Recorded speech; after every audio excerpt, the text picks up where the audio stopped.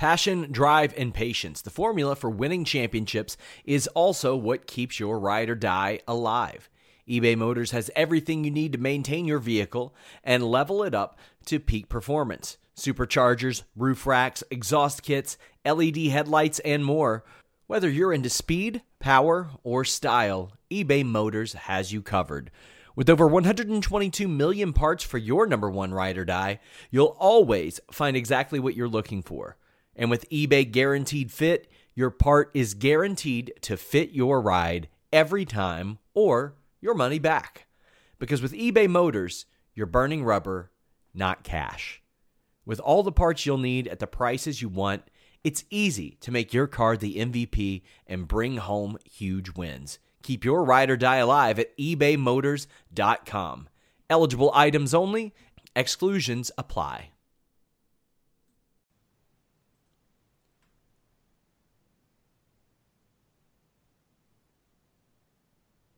What's up, you guys? Sean Ross Sapp, Fightful.com. It is February 26th, and we have a stacked weekend here at Fightful.com. We had the Listen Ya Boy news podcast today. Check it out. Thursday, we have WWE Super Showdown, or as we call it, Alex, Sands of Time. It's been a while. Then on Friday, the Distraction Podcast is back. SmackDown post-show. Then Saturday, AEW Revolution. Mr. Warren Hayes will be leading that podcast along with Jeff Hawkins. If you all want to check out my review, I'll be doing one when I get back from Chicago on FightfulSelect.com. I'll tell you more about Fightful Select later. While I have you here, if you're in Tampa for WrestleMania week, Sean Ross Sapp Served Tall, brought to you by Primetime Pro Wrestling. Thursday, April 2nd at American Legion Post 5. We just announced Tasha Steelz versus Faye Jackson. I am so excited for this match. This just adds to Jonathan Gresham, Fred Yehi. Check it out. The information is over at Primetime PW on Twitter. But we've got AEW and NXT to talk about. If you're watching live, you can donate a super chat, any amount, get your question or statement read on the air. You can leave a thumbs up. You can subscribe. You can tap the bell for notifications. But I'm going to go ahead and kick it off. One word, who won tonight? I'm saying, okay, I won't say one word. AEW in a landslide. Alex, what do you got as you swig one down? I do. AEW. And Warren? AEW. Dare I say, guys, this might have been one of the more one-sided evenings that we have ever seen in this iteration of the Wednesday Night Wars. Alex, you're usually on the NXT beat. How did you feel about this? I mean, yeah. I'd like for them to do a little bit better, considering they're losing the ratings wars every time, and they're pulling out really lazy paint by numbers, let's get heat on the foreign heels bullshit. So yeah, I mean, there's like a lot of stuff they could do a lot better than this. They seem to be running back Gargano versus Ciampa again, which, I mean, okay, but there's other things to do. I'm looking forward to all of the case matches next week, but for right now, tonight, it was like, without spoiling NXT, because we're going to cover AEW first. True. Tim Traver sends a super chat and he says, today is my wife and I's 12-year anniversary. Damn, this month was my wife and I's 12-month dating anniversary, so congrats to you, Tim. Very awesome. Rob Wilkins says, I would like SRS, Dead Guy, and Alex to give me your gut feeling.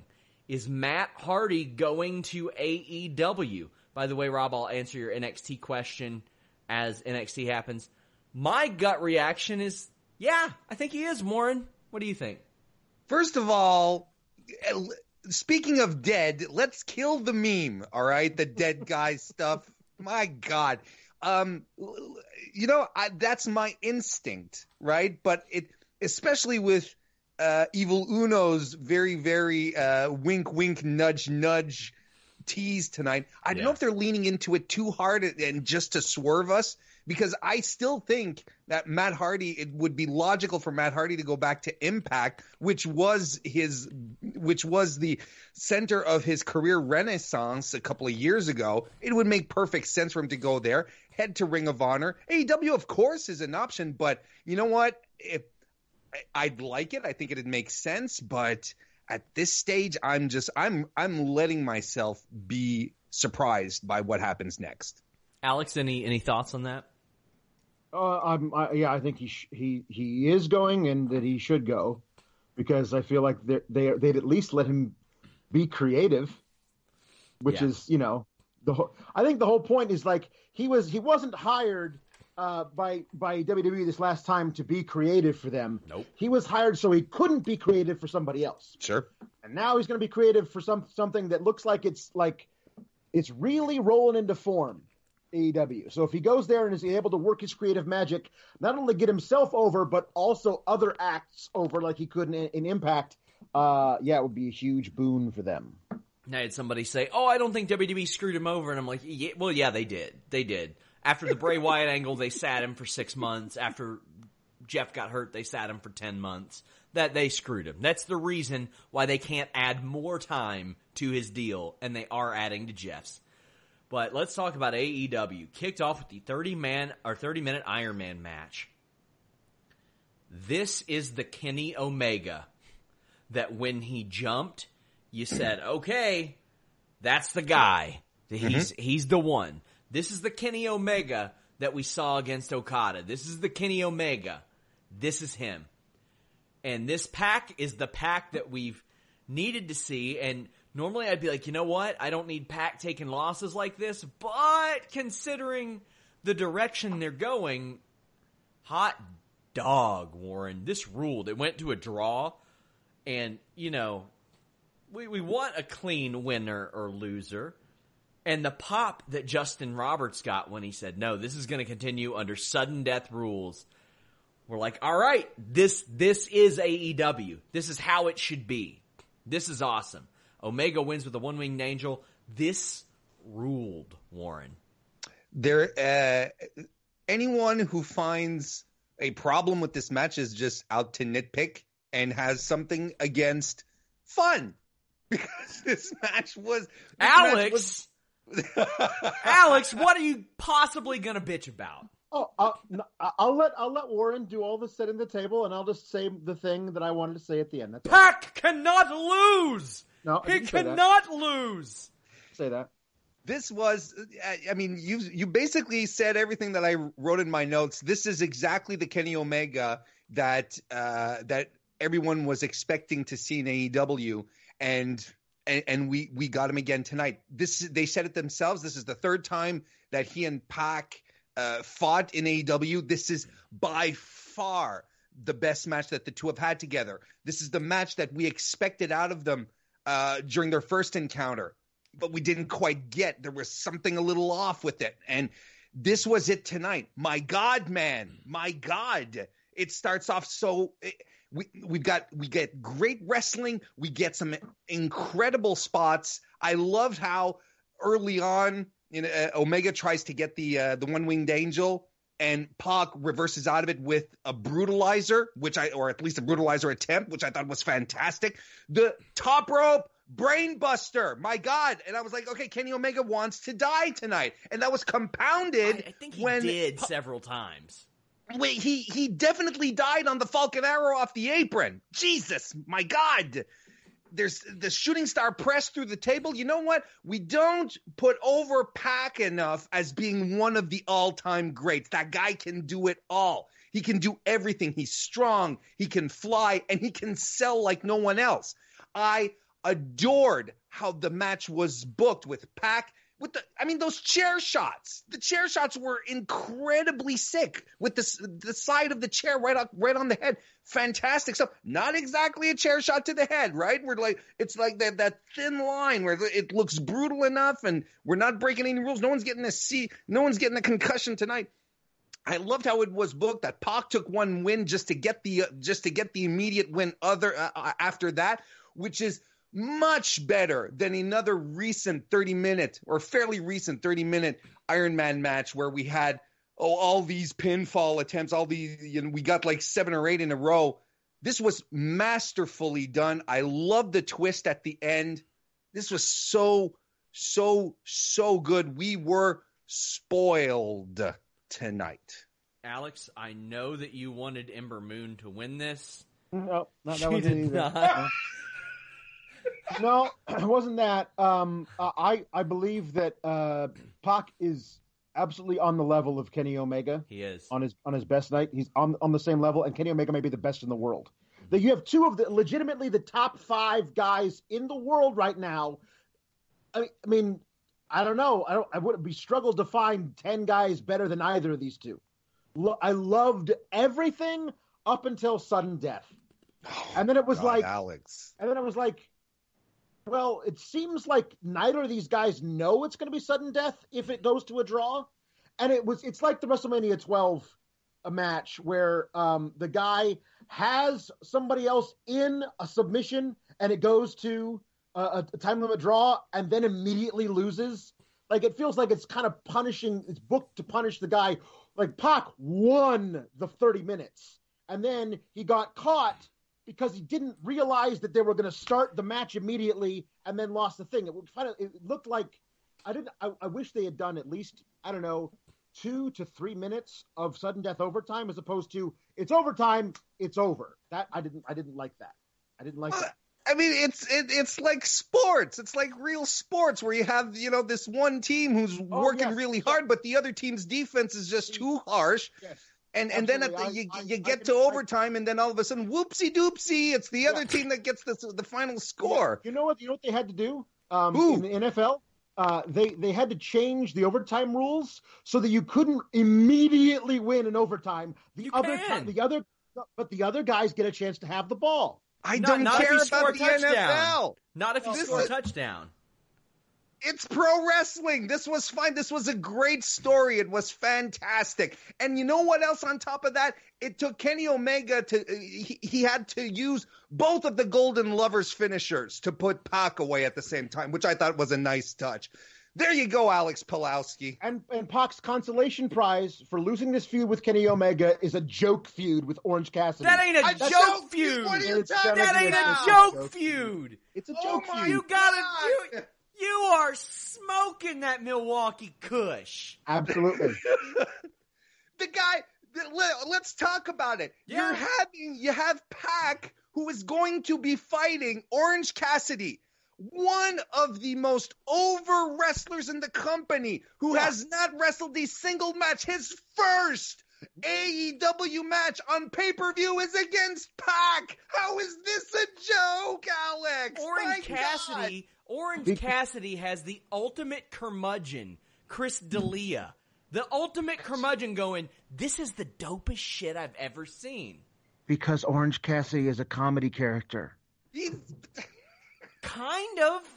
No, he is. No, he's entirely a comedy character. He gets to I love Orange Cassidy, but he's entirely a comedy character, and Pac is brutally serious.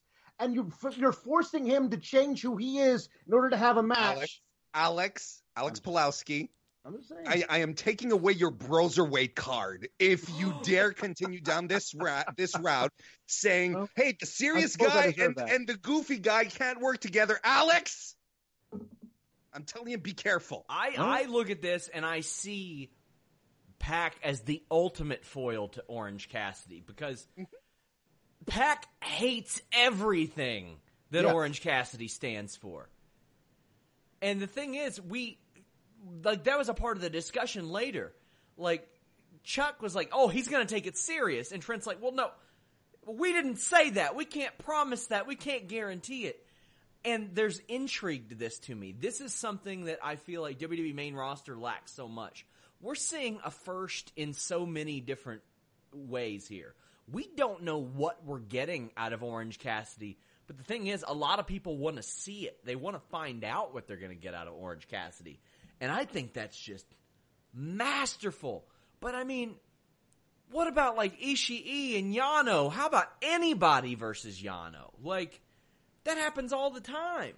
Yeah, no, I agree. I mean, obviously, my bias towards Pac is showing because I believe he's one of the top 5 guys in the world, and I can't. I don't want to sit by and watch if they're not going to introduce a mid card title that he can compete for. I don't want to sit by and watch him like absent from the title picture for more than like 6 more months. Like he's too good. I think this is a good spot for him though, because he's in there with one of the most over people in period. Yep. Right. If this were him versus, I don't know, all due respect to Alex Silver, but if it were Alex Silver or John Silver, whichever the hell, Alex Reynolds and John Silver, if it was any combination of them or both, yes, I'd have a big problem with it. Kevin Langhoff says, Alex versus Warren, the real Wednesday night war. Me and Alex used to go at it like this every Monday. Oh, it was a lot of fun. It was good shit. Good shit. Good shit. So nothing new here. Inner Circle. Sammy Guevara, Santana, and Ortiz take on Jurassic Express. They win. Jurassic Express wins. Marco Stunt got his ass whipped, as he should have. Mm-hmm. But Darby Allin shows up, causes a distraction. This is the kind of distraction I'm okay with, because Darby Allin didn't just walk out there and be like, hey, here I am, what's up? He took something from Sammy. Sammy's like, huh? And that causes the win. Also, Taz selling that Snap Hurricane Rana was really good because it looked like it was nasty on Jungle Boy. But also, I like a Snap Hurricane Rana winning a match. I dug this, thought it was fine. Luchasaurus is looking better and better each time out. He had that hamstring injury, and quite honestly, I wasn't convinced for a while that he was 100%. He's looking a lot better. Warren, what'd you think of this? I love this match. I thought it was amazing. It was a really, really good trios match. I love the opening sequence where you had all sorts of triple team offense from both teams, from Jurassic Express and then from the Inner Circle. I thought it was really, really well laid out. And you know what? It had energy, and the guys were working, and anyone should have been terrified to go after Pac and Omega, but look at these guys come in and tear it up. This was not a cool down match. It just blew my mind at how good it was immediately after, arguably already one of the best matches of the year so far, especially for a TV match. It was fantastic. I loved the triple the triple super kick spot that Jurassic Express did, each guy going from the corners. I don't remember them doing that before, but I really think they should add that to their arsenal as they continue competing as a trio, because they set each other up. It can quickly turn into a crowd favorite spot. I really, really liked it. I thought this was a fantastic match. I loved it. Evan Wright says AEW needs a trios title after the mid-card title's put in. I would hold off on that for a while. I do think that AEW has an abundance of tag teams, as we're about to talk about after this as well. I definitely think we got to wait and see how that second TV show hashes out. Like, what's that going to be? Maybe, if so, maybe then you consider it. How much is their roster going to grow? Well, we'll wait and see. I do like the idea of running a trios or faction-based organization. It works exceptionally well for New Japan. I think WWE, when they do it, it helps out a lot too. It gives you a reason for some of these combinations. And like 2 months ago, Buddy Murphy and Seth Rollins would have sounded absolutely fun, but not made a lot of sense. Now it makes a lot of sense. So I'm open to that idea, but I want to see them hash out this mid-card title first, because they do have a tag title already. Speaking of the tag titles, Best Friends defeated Butcher and the Blade with the Bunny. You have Orange Cassidy and the Bunny at it in the middle of the ring. When I see this, I kind of understand some of Alex's criticism, because this was very comedy-oriented, and I do feel like they leaned awfully heavily into Orange Cassidy on this evening. I like the Best Friends getting the win, but man, Butcher and the Blade are just a nothing right now, Warren. which is odd because they had a really strong showing in the Battle Royal, right? They were one of the last teams, and I thought that it was a making performance for them because they did come across as dominant. They tossed out a bunch of teams. I felt they looked really, really good. And honestly, I thought they were going to get the win over Best Friends, who is a team that I really like. Don't get me wrong. I really like Trent. I'm a big Trent guy. I think Chucky T is, he's self-aware enough in the ring to just make him entertaining. I like the combination. I always did. But it's a weird decision. I really thought that Butcher and the Blade should have gone over. I think they needed it a little more than Best Friends. It's not as if Best Friends winning helps Orange Cassidy going into the pay-per-view. It's an odd decision. Glad that they won, don't get me wrong, but it's just a little strange. Alex, I know you seem to enjoy Sirloin Beef Sons of Bitches Teddy Roosevelt. Yeah. What do you think about them being beaten over and over again? It's I don't know. I mean, they're AEW's answer to the Ascension. I mean, like I don't getting a lot of comparisons in the chat to that, actually, as you mentioned. I don't know. Like, it's a weird thing. Like here's the thing. A few weeks ago there was a segment. Honestly, it might have been my favorite thing that AEW has ever done. It was MJF and Wardlow walking into the back room of the Butcher's Butcher Shop, and handing them, like, no words were exchanged, and handing the bunny an envelope full of cash, just said Young Bucks on it.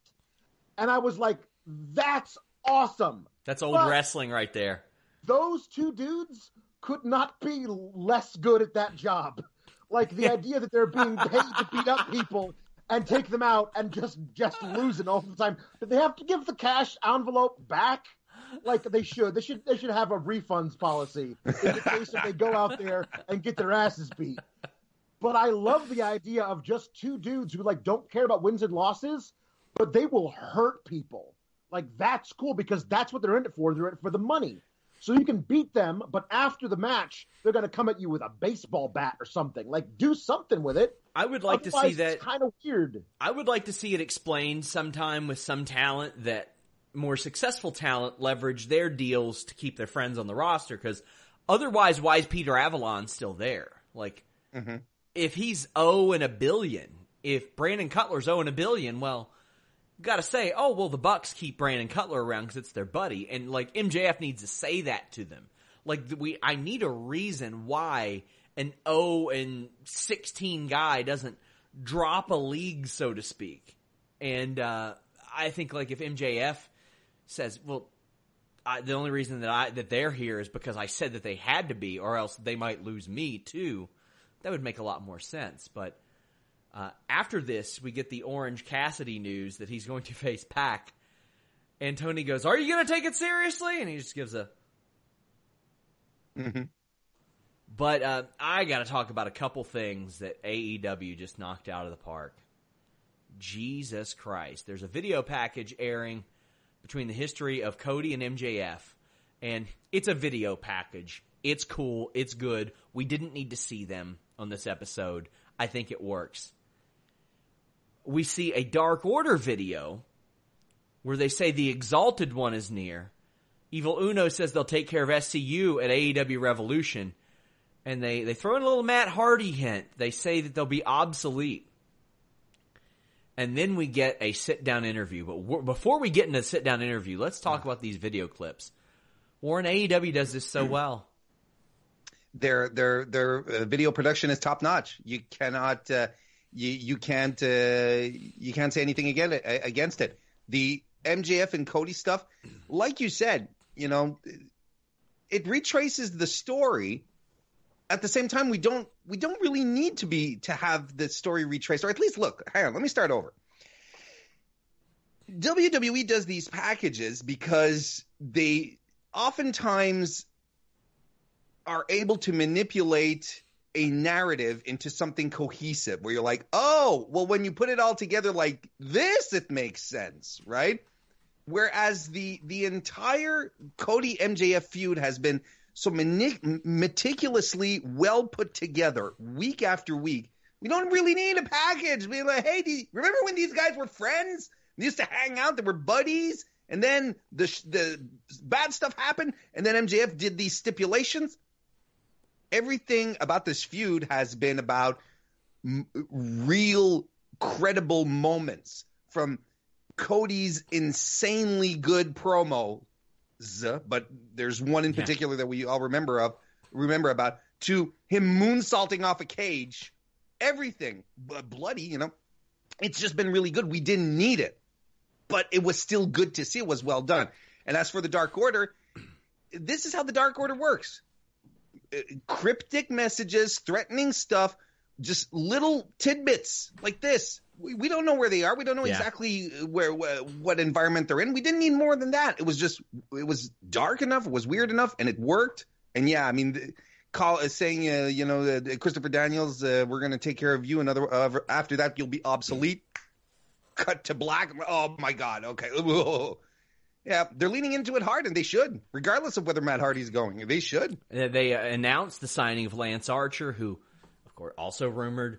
Brody Lee is rumored. There's a lot of people rumored. And if I were them, I would lean into all the rumors. Why not? Mm-hmm. And now, not to break up the like fest here, but there was a four-way match. Yuka Sakazaki, Big Swole, Hikaru Shida, Shayna, and I think Sakazaki and Shida looked really good. There was an awful lot of spin, twirl, duck, twirl, duck. I like all these women, but there's an awful lot of that, like duck under something, spin around, hit, duck, twirl, spin, and I'm like, okay, it can't be that all the time. It cannot be there all the time. And I do not know who's producing this match or agenting it, but somebody needs to say that. I can't watch that every time and have it result in a strike like that. That sounds the same as every other strike that I hear them do after that as well. There needs to be some parity. That was one of my top criticisms of Lucha Underground. Every kick sounded exactly the same. Why was that? Because they edited it to sound the same in post-production. Nothing sounded unique. I want things to feel and seem unique. Hikaru Shida got the win, and I'm fine with that. I mean, I've got an enhancement stories, a Big Swole that's been sitting in the can for 2 years. I'm just waiting for that title shot she gets so I can release it, and you all can hear about how she gave Nia Jax a receipt during their match. But it ain't gonna be now. It looks like Hikaru Shida is getting that little nudge. What'd you think of this, Warren? I thought it was rough. I agree with you, and there were, I'd even go as far as to say that there was a lot of posturing, but there wasn't a lot of fighting. A lot of setting stuff up, a lot of, like you said, a lot of dodging and rolling around. Lots of, hey, let's try to do so. For women offense, some reversals in and out of stuff a lot.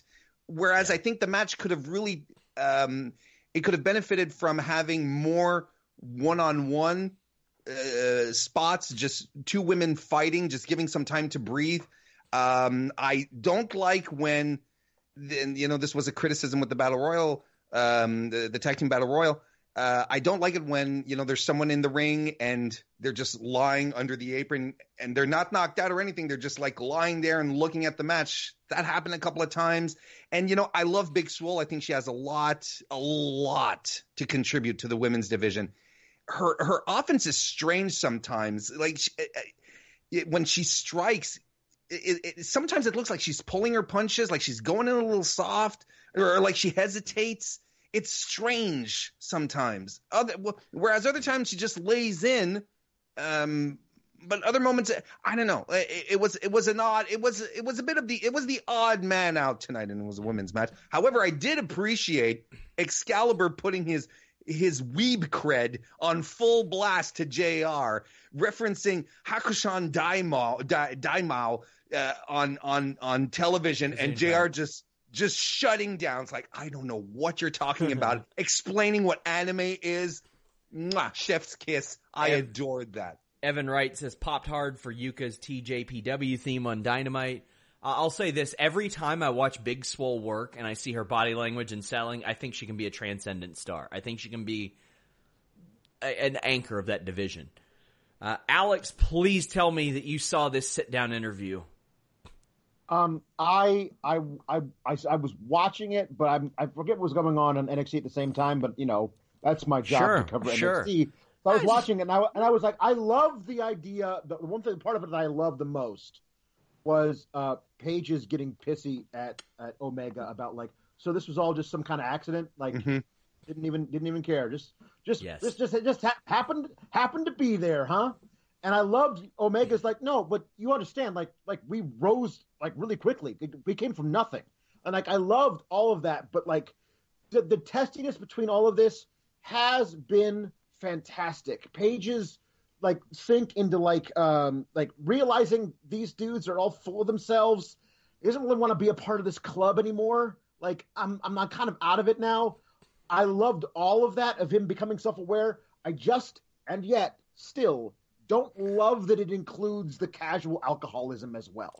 You could do all of this stuff without having him have to have a drink in his hand. Well, that's the thing. The Young Bucks got mad that he brought a drink. Yes. Why would you do that type of thing?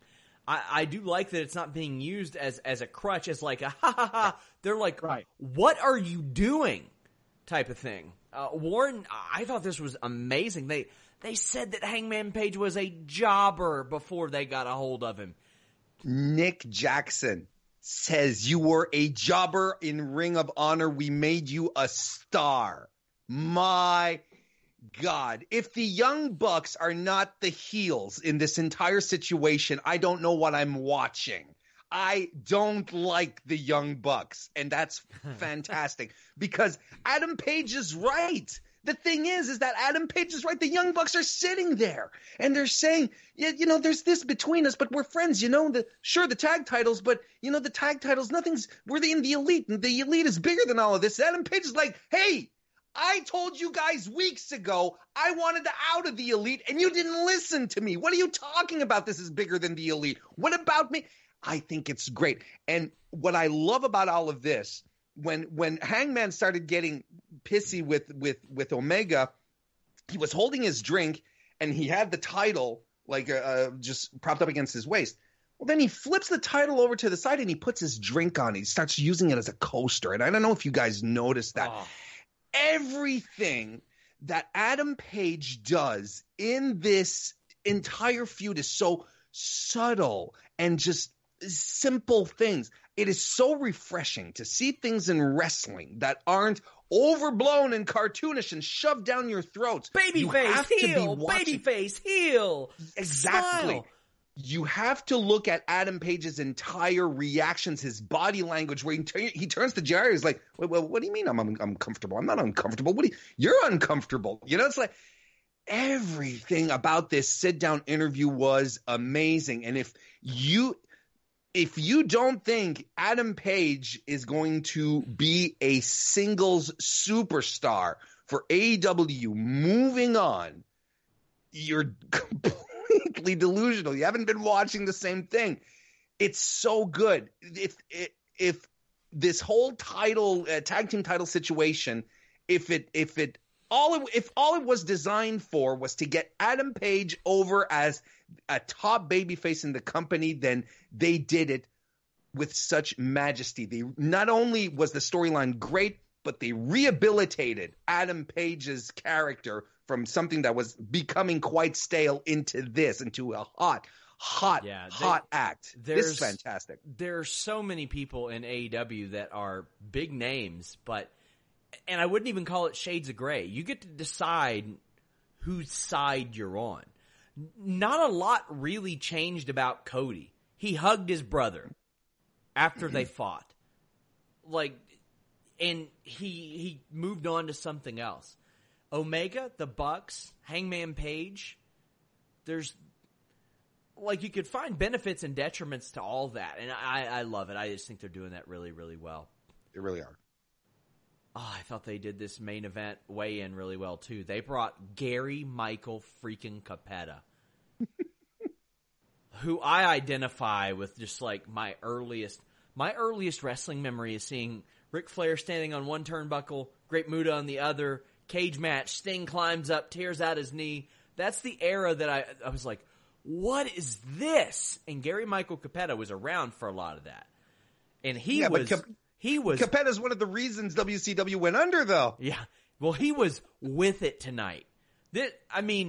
He's more with it tonight than Bret Hart was when he came and did his AEW appearance. Like, he didn't stumble. He was great. And they do this weigh-in. The Inner Circle's doing the goddamn Gracie family train. It's so corny and ridiculous, but they are taking it so seriously because they're doofy sons of bitches. Moxley weighs in at 234 pounds. No, first off, he ain't. First off. But Moxley ends up headbutting him. Dustin Rhodes runs out. Darby Allin runs out. There's a big brawl. Jericho ends up dropping Moxley with the Judas effect. And Jericho then hit Moxley with a paradigm shift onto the scale. I thought this was real good stuff, Warren.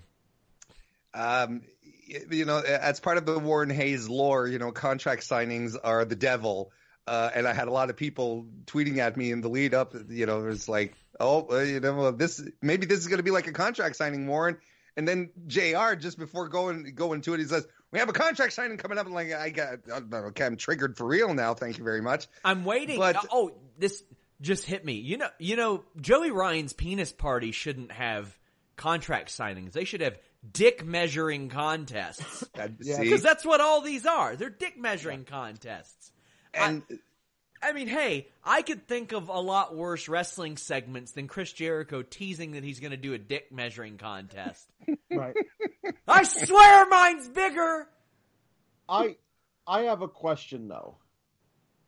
Is there a weight division that they're in that I'm not aware of? No. That was my main question here. Like if Jericho had 3 too many White Russians last week, can he not compete for the title?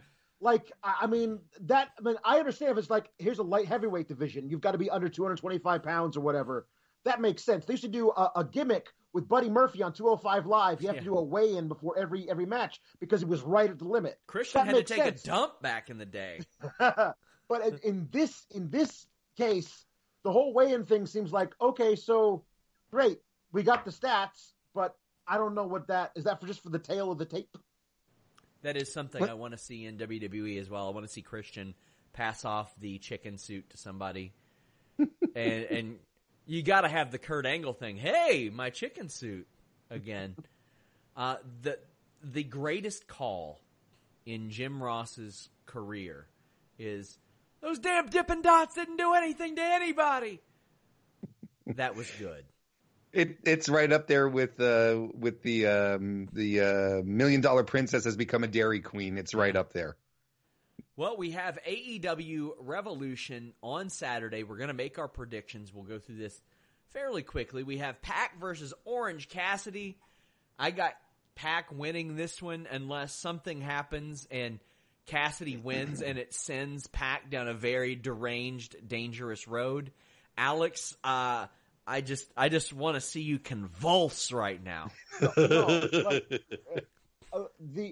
Pac should win it, but one of my favorite things the Neville character, the bastard Neville character, did during his last run in WWE was when he lost the Cruiserweight Championship to Akira Tozawa for 6 days. But the night after he lost it, he came out and it looked like he hadn't slept. Yes, he looked like The Walking Dead. He was so distraught by losing the title. So I can imagine him losing to Orange Cassidy would send him to a dark and scary place that he might not recover from, which would be cool for his character, because anything that makes him more of a bastard is good. Perhaps a more creatively satisfying version of that as well, where you can do a little bit more. Warren, what do you got? There's a great story to tell here with Orange Cassidy getting the win. I'm going to angle for that. I'm going to go for that because it's Orange Cassidy's first match. I think he needs to shut up a lot of haters, and there's something very satisfying about Orange Cassidy, the penultimate irony wrestler, defeating one of the most serious wrestlers, a guy that is objectively seen as one of the best and who was liked by all the purists, getting the loss. There's something very satisfying. Jake Hager versus Dustin Rhodes. You would think that they had wrestled a bunch, but they've actually only wrestled one singles match on TV on WWE Main Event like 7-8 years ago, and it went 16 minutes. I think Jake Hager's winning this. Dustin Rhodes is bulletproof, Warren. Jake's winning. I agree. Probably the match I'm least excited to see, but I'm Dustin. When you need mealtime inspiration, it's worth shopping Kroger, where you'll find over 30,000 mouth-watering choices that excite your inner foodie. And no matter what tasty choice you make, you'll enjoy our everyday low prices, plus extra ways to save, like digital coupons worth over $600 each week. You can also save up to $1 off per gallon at the pump with fuel points. More savings and more inspiring flavors make shopping Kroger worth it every time. Kroger, fresh for everyone. Fuel restrictions apply. Rhodes has proven me wrong ever since he's been in AEW, so prove me wrong. I'm looking forward to it. But yeah, Alex? Hager should win. Again, my whole thing with Jake Hager has been like, what is he there for? What is he there for if not to be the heavy who beats up people? And I feel Dustin Rhodes is kind of bulletproof. He doesn't need to win matches, but at the same time, like, I'm utterly unimpressed with Jake Hager so far, so I can't really pick him to win. So you're going with? I'll go with Dustin Rhodes just because why not? Sammy, because screw Jake Hager. Sammy Guevara against Darby Allin. Seems like Darby Allin's getting a bit of a push, so I think we're going to go with Darby Allin here. Alex? Yeah, same thing. Warren? Oh, it's the most natural selection. Cody versus MJF. Cody is the best babyface in wrestling. MJF, I think it's either him or Randy Orton up there, and that's... Don't give me no Baron Corbin shit, guys. It ain't close. You got this feud that's gone on for 4 months, and they haven't touched yet. That's special. Warren, who you think's going to win? MJF. I do too. I think it'll send him into a different stratosphere. Mm-hmm. Alex? Yeah, no, he should win. I believe that he will as well. Nyla Rose defends against Chris Statlander. Do you think it'll be Nyla Rose transitional champion? I mean, it seems like it'd be rough to have Chris lose 2 title matches in a row like that. Mm-hmm. And the thing is, you wonder if AEW is maybe, I don't want to say uppity, but maybe uppity about a short title reign like that. Like, oh, well, we don't do that. Well, we don't know what they do yet. Alex, what do you think they'll do? Well, I mean, I wouldn't be opposed to Nyla being a transitional champion, but a transitional to Chris Statlander, who, like, I still don't know what she is or does. Like, there's no like Neither build behind. Well, I mean, yeah, I know, but like, but the idea is that basically probably it's because of the way that he treats her when she's in the ring. I don't know what, like, there's no like rising force behind that challenger. Makes you think, oh, well, that's who they actually want the belt on, which is why they did a transitional thing to get it off of Rio to get it to her. That doesn't feel like this at all to me. Yeah. So I think you can give Nyla a good long run, let her be a beast until you have the right challenger to take it off of her. Warren. I think Nyla retains. This is a very odd match to put on. Like, it does feel like it was thrown into. It was thrown onto the pay-per-view. We need a women's match. You know, we were talking about it last week when you had Swole and Statlander come out to sort of stare down Nyla Rose. I would have really liked them to fight it out for a number 1 contendership spot. Tonight's match could have been a top contender match, and they could have ran Hikaru Shida. It seems weird that they would go right back to Chris Statlander unless they wanted her to win, because if she loses twice in a row, that's rough. Yeah, but I don't see them taking it off Nyla Rose just yet. Reminder, guys, leave a thumbs up on this video. It helps us out. Tap the subscribe. Hit the notifications bell. Kenny Omega and Hangman Page defend against the Young Bucks. I think this is Young Bucks time. I think this leads to Hangman and Omega. What says you, Warren? I hope the Young Bucks do something sniveling and disgusting so that it is very clear that they are the worst people in AEW. And Hangman Page was right all along, and Kenny Omega is still stuck to find out what his allegiance is. I hope the logical point in the story is that the Young Bucks win. Oh, and I'm excited for the boo-boo face gags on being the Elite after this, because Page is going to be upset that he lost the title. Alex?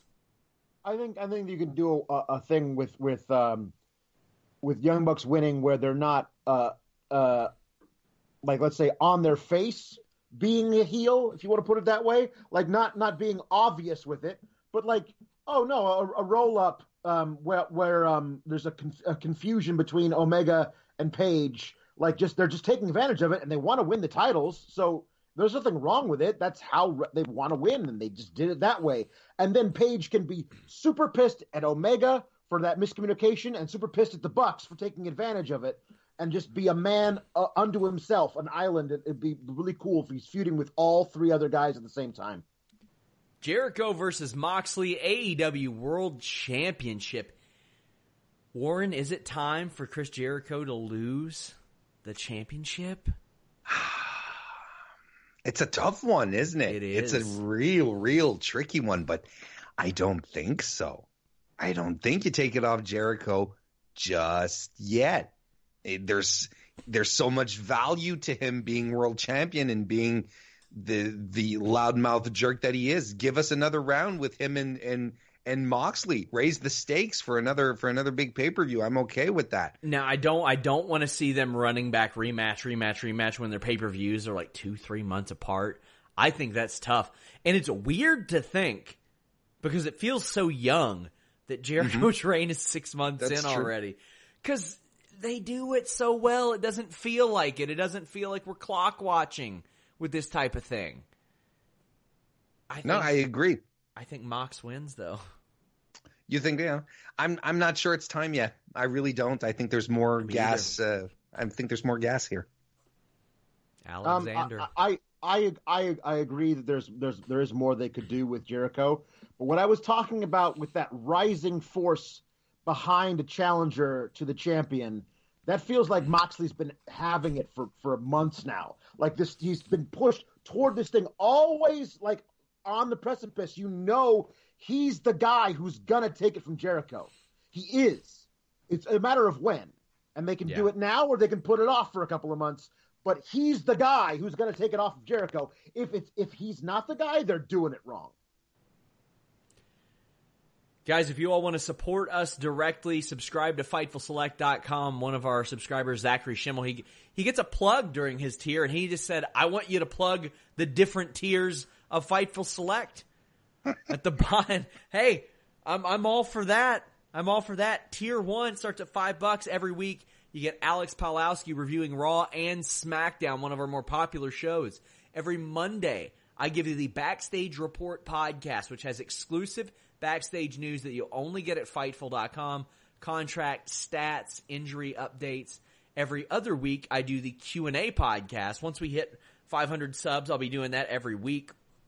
Every month, myself and Warren or myself and Zach or somebody else does a retro review. We have a very interesting method coming up for our March edition that you guys are going to really dig. Every weekend, Steven Jensen does the Weekender podcast, which covers NWA, Ring of Honor, New Japan, Beyond, all that good stuff. UK, 205, lots of stuff there. You get exclusive news on that opening tier. You get the archives of the Dark Match commentary, where we do commentary over some WWE Dark matches.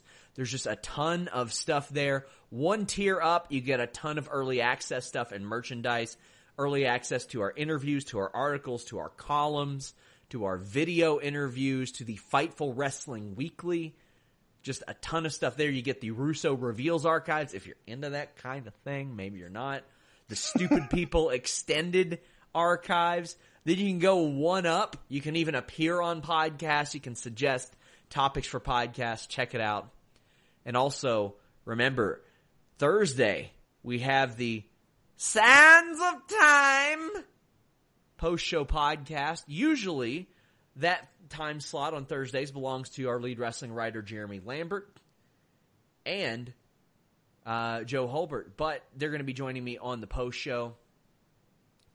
So make sure you guys tune in. Now we have WWE NXT. Alex, your thoughts in totality on this show?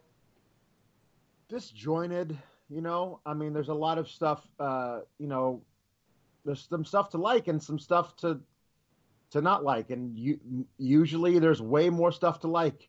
And tonight that was not the case. There was just some stuff I was like, this doesn't seem to be going anywhere. This is a really weird booking decision, or this is really lazy creative, or whatever. It just didn't feel like NXT to me. Felt like a lazy ass show, didn't it? Yeah, it really did.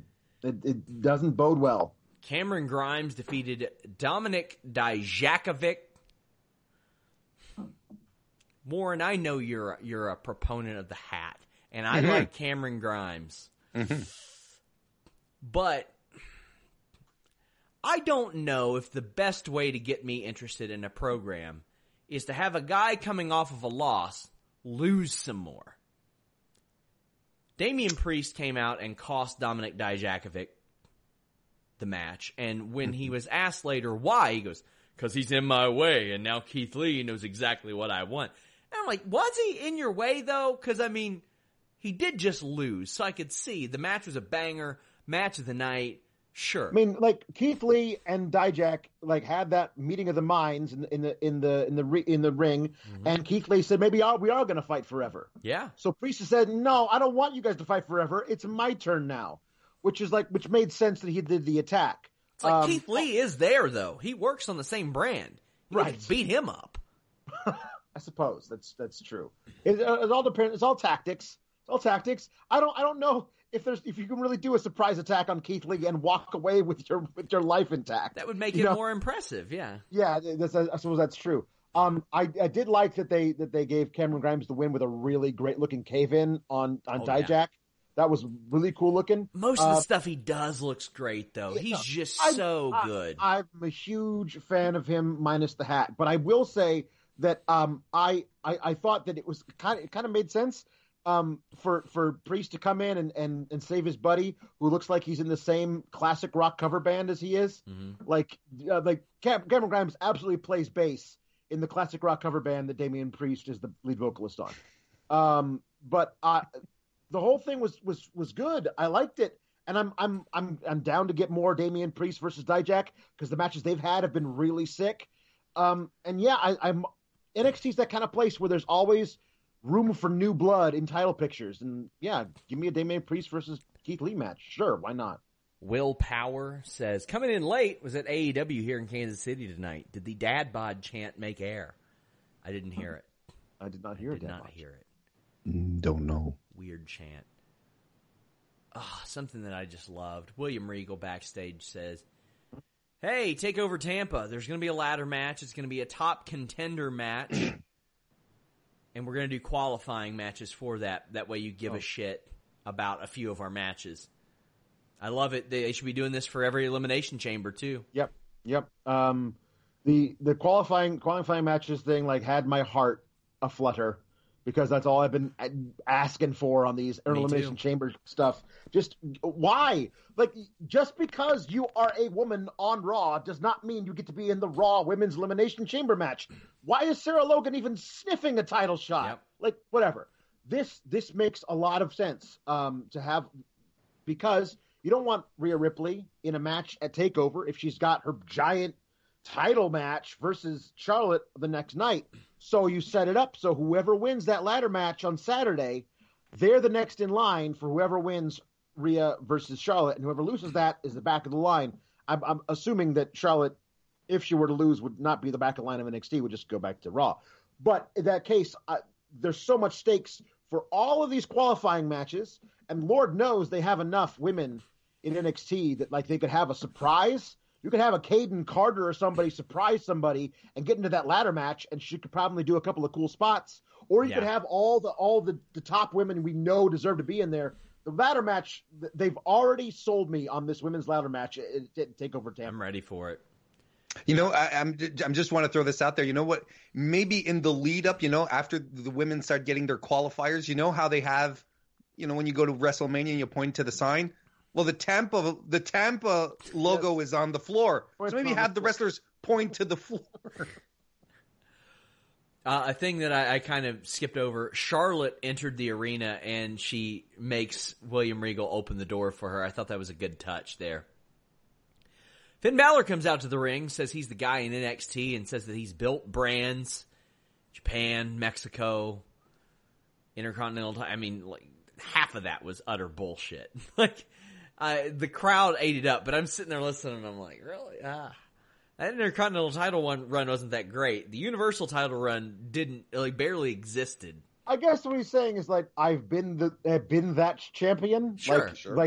That this is a belt I once held. Yes. Is different than being a great champion. Imperium comes out, Barthel and Eichner, and say that you haven't defeated Walter, and he'd like to send Finn his regards, and he gets beaten up.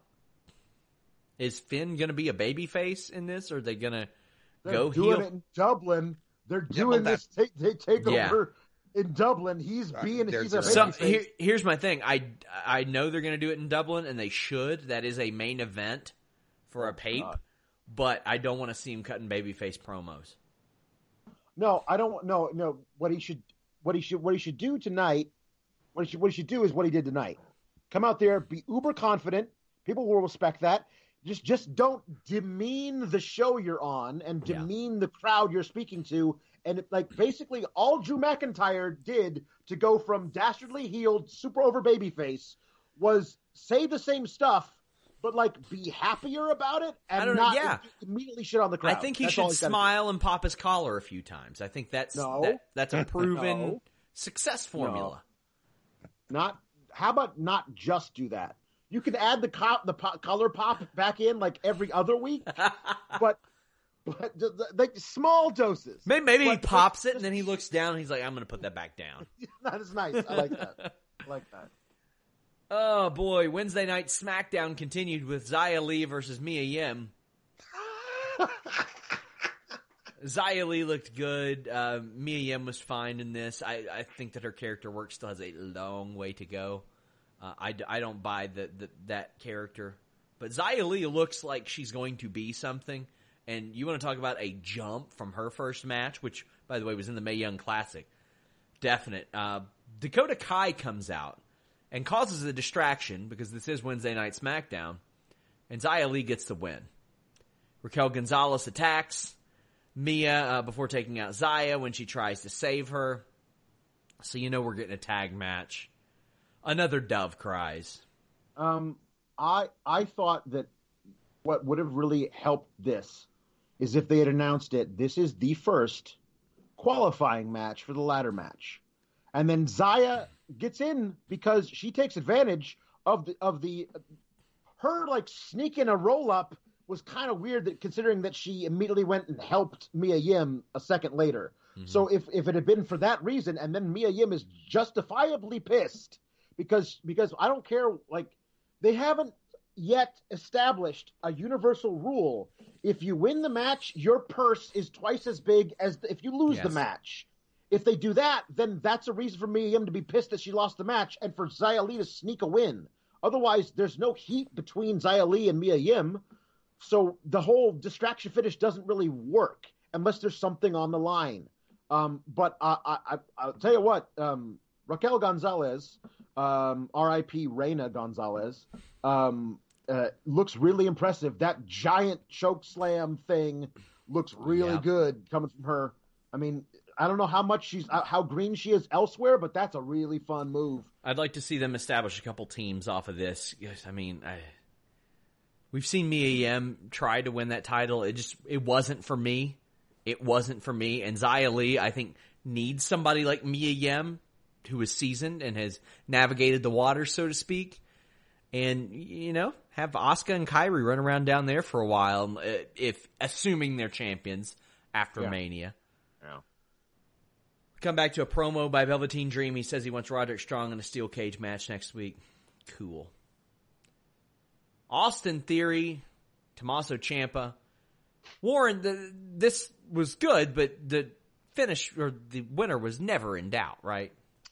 Well, no, but as we often like to say, it's not because the ending is predictable that that the road to isn't interesting. From what I was able to glimpse between both shows, it looked fine. It looked perfectly serviceable as far as matches go. And yeah, but I mean, there was no question that Tommaso Ciampa was going to win here. But I mean, good that they're putting Austin Theory on more. That clearly they have, they're looking forward to making him a star because he has all the elements that WWE loves in their stars. So yeah, and he's like what, 22, something like that, something ridiculous like that. Sure, he's got a great career ahead of him. Excited for Jake Atlas and Austin Theory to become everything they wanted Tino and Riddick Moss to be. Yeah. Oh my God. Just several inches shorter and guys that could actually work. Yeah. Oh, okay. Yeah. I mean, by the way, Tino is back. I started the Fightful injury report a year and a half ago. This is the first week he's not been on it. He's been out for 2 years. Yeah. Good for him.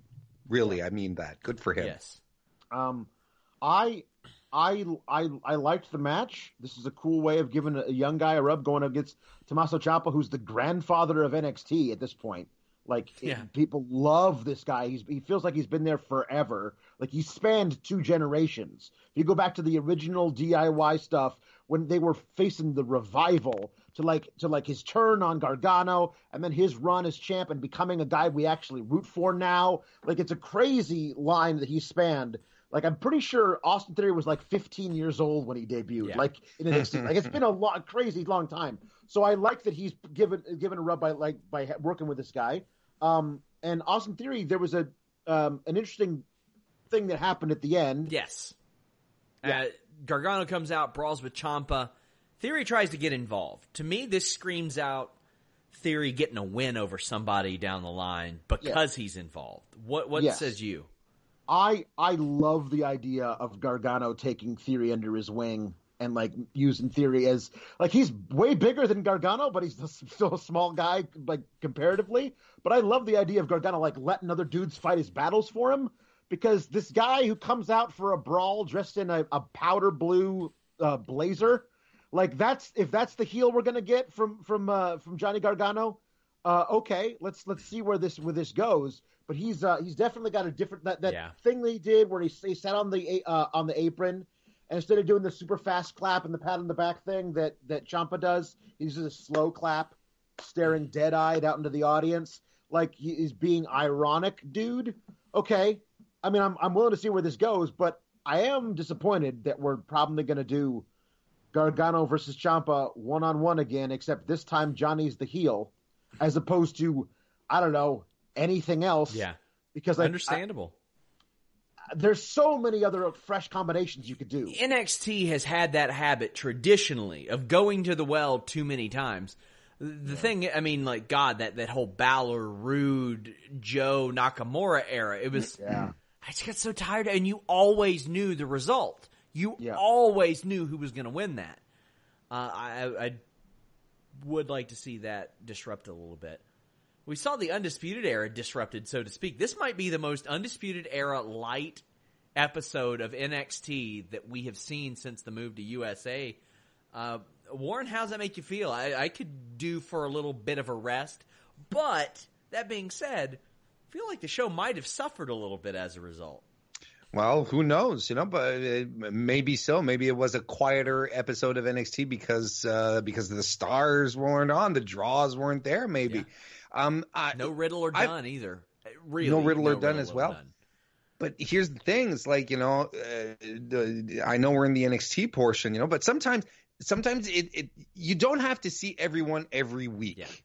On Dynamite tonight, we did not see Cody in the ring, who is objectively speaking the most over guy in the entire company. He wasn't there, and I'm okay with that. No Britt Baker, no MJF.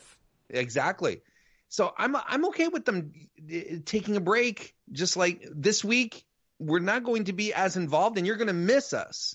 so that when we come back next week, well, you'll be happier to see us. We've talked about this numerous times, especially when they were in the midst of the we're so sick of you Roman push. Just take Roman off a couple of weeks and then have him come back, and then we'll be a little more excited to see him rather than having the same people on TV all the time. I'm okay with that. Well, normally I'd call this match a sirloin beef sons of bitches match, but instead I'm going to call it a bridesmaids match because these are never the brides, always the bridesmaids. Bronson Reed, Killian Dane. Killian Dane wins. It's just, I've seen these guys get beaten with such regularity. It's like, okay, maybe something will come of it, but the track record shows me that I probably shouldn't necessarily put much stock into this match because neither one has been protected that much. Alex, your thoughts?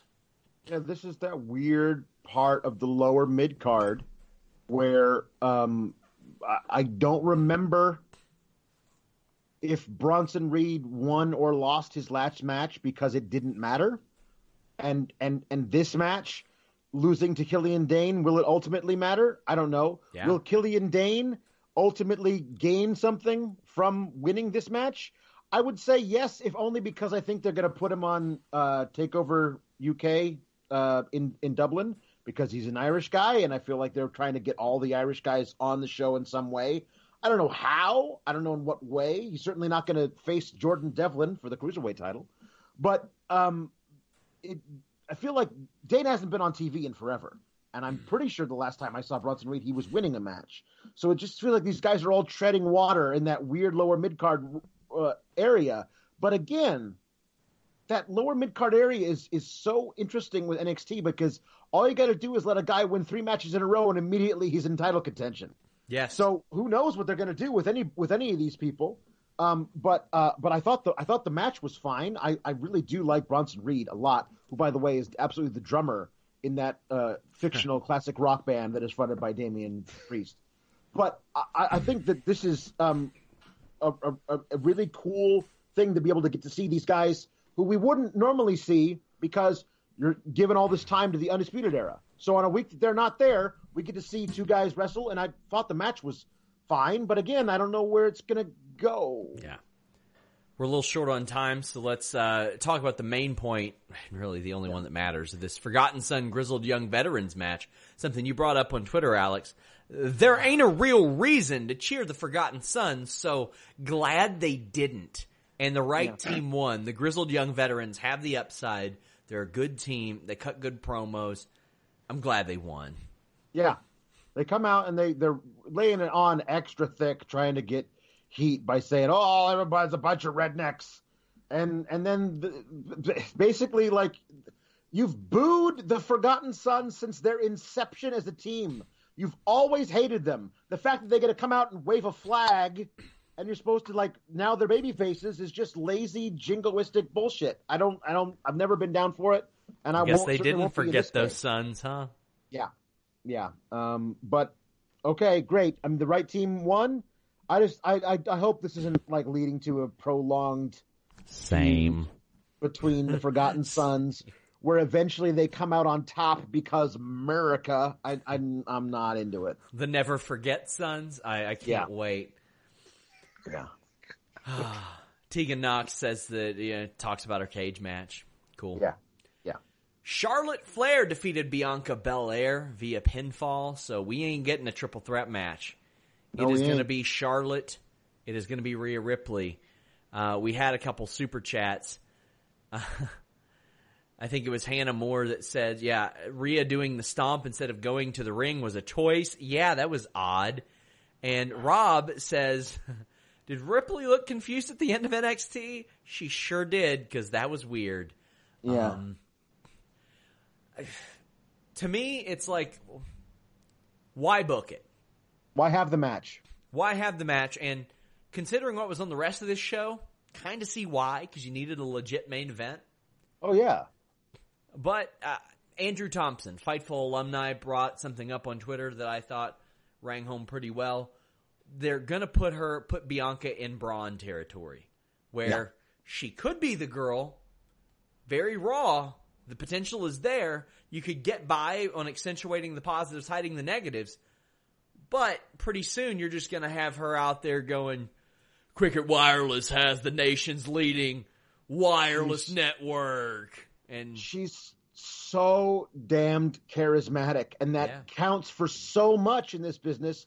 She's a license to print money. Like, she really is. Like, there's a whole subsection of fandom that you're not speaking to that you can add on to this, because the people who already watch your program like her anyway. So then if you push her, you're going to add more people to it. Like, I don't understand why you would, whatever.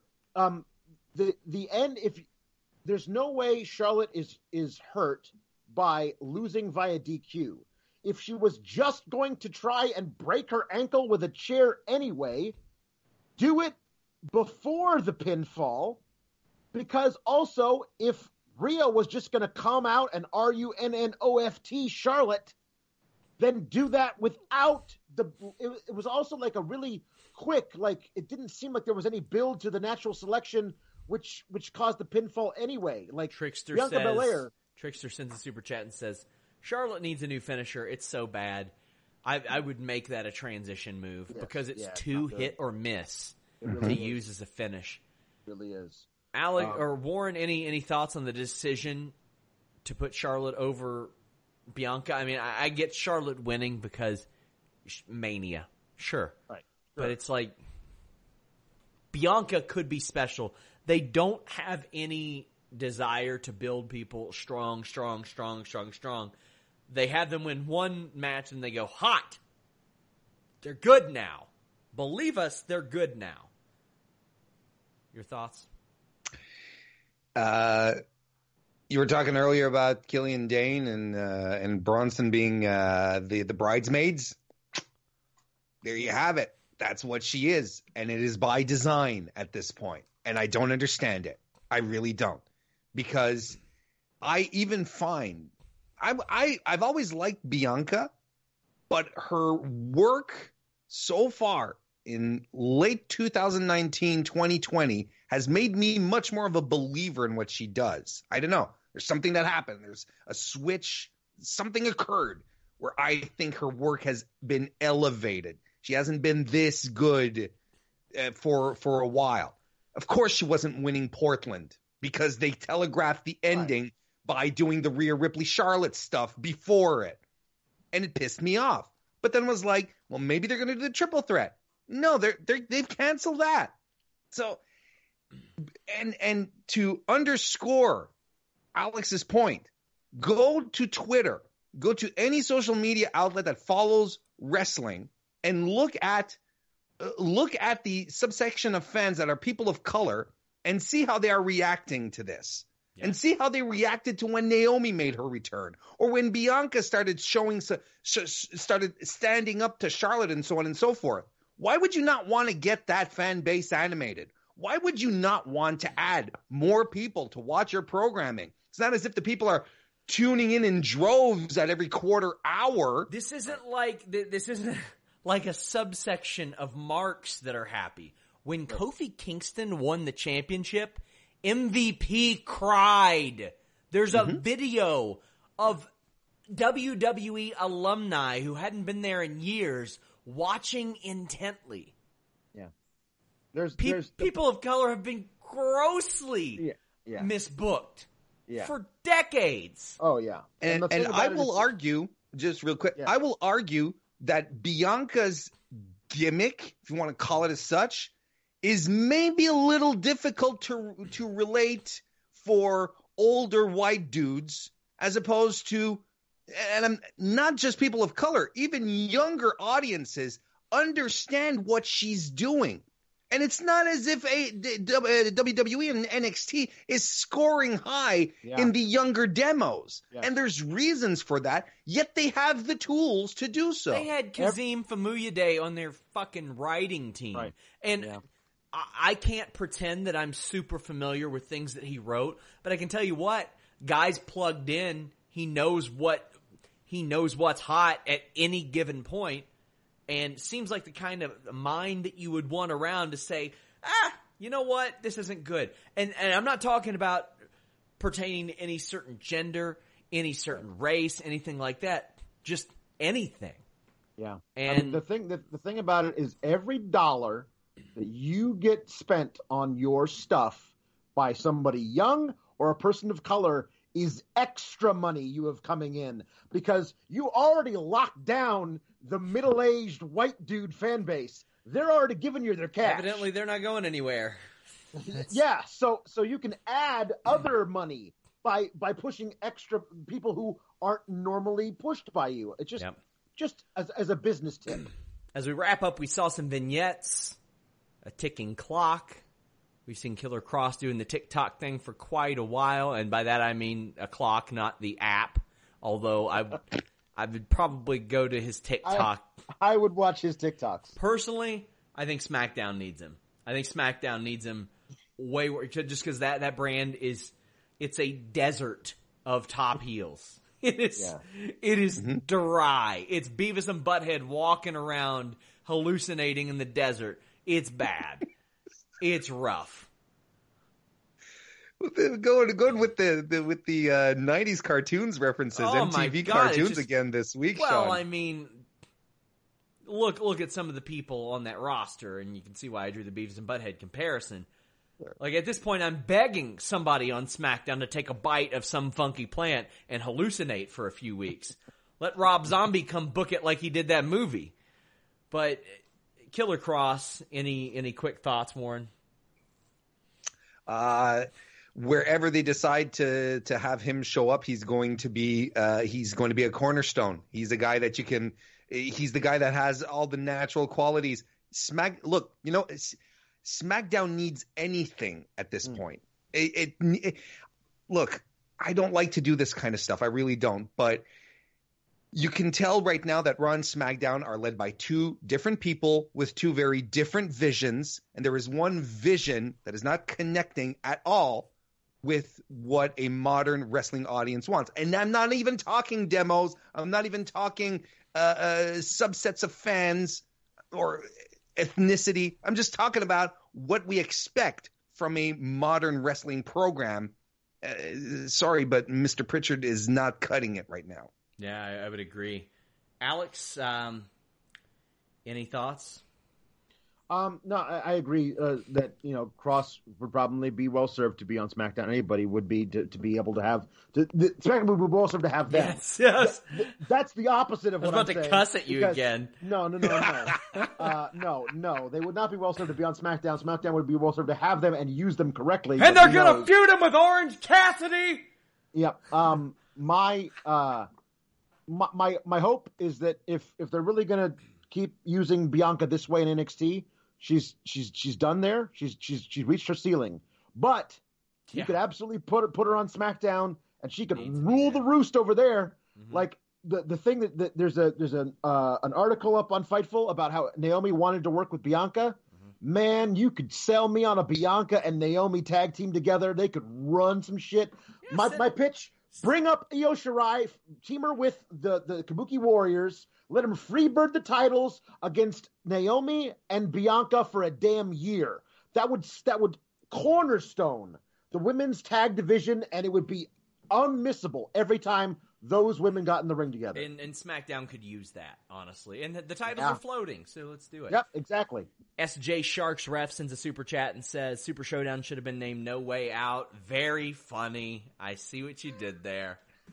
Warren, tell the people where they can find you.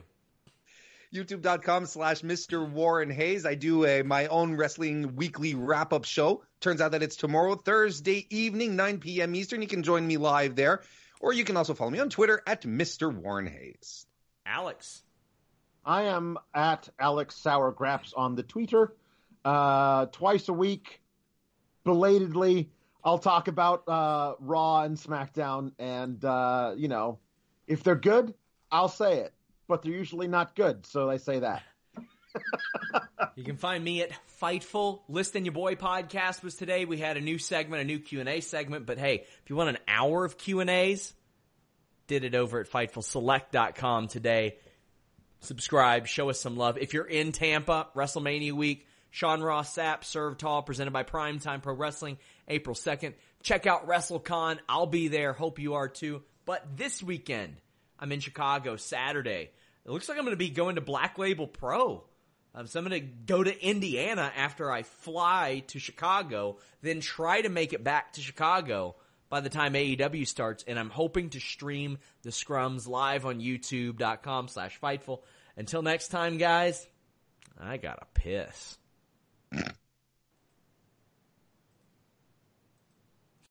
This is the story of the one. As a maintenance engineer, he hears things differently. To the untrained ear, everything on his shop floor might sound fine, but he can hear gears grinding or a belt slipping. So he steps in to fix the problem at hand before it gets out of hand. And he knows Grainger's got the right product he needs to get the job done, which is music to his ears. Call, click Grainger.com, or just stop by. Grainger, for the ones who get it done.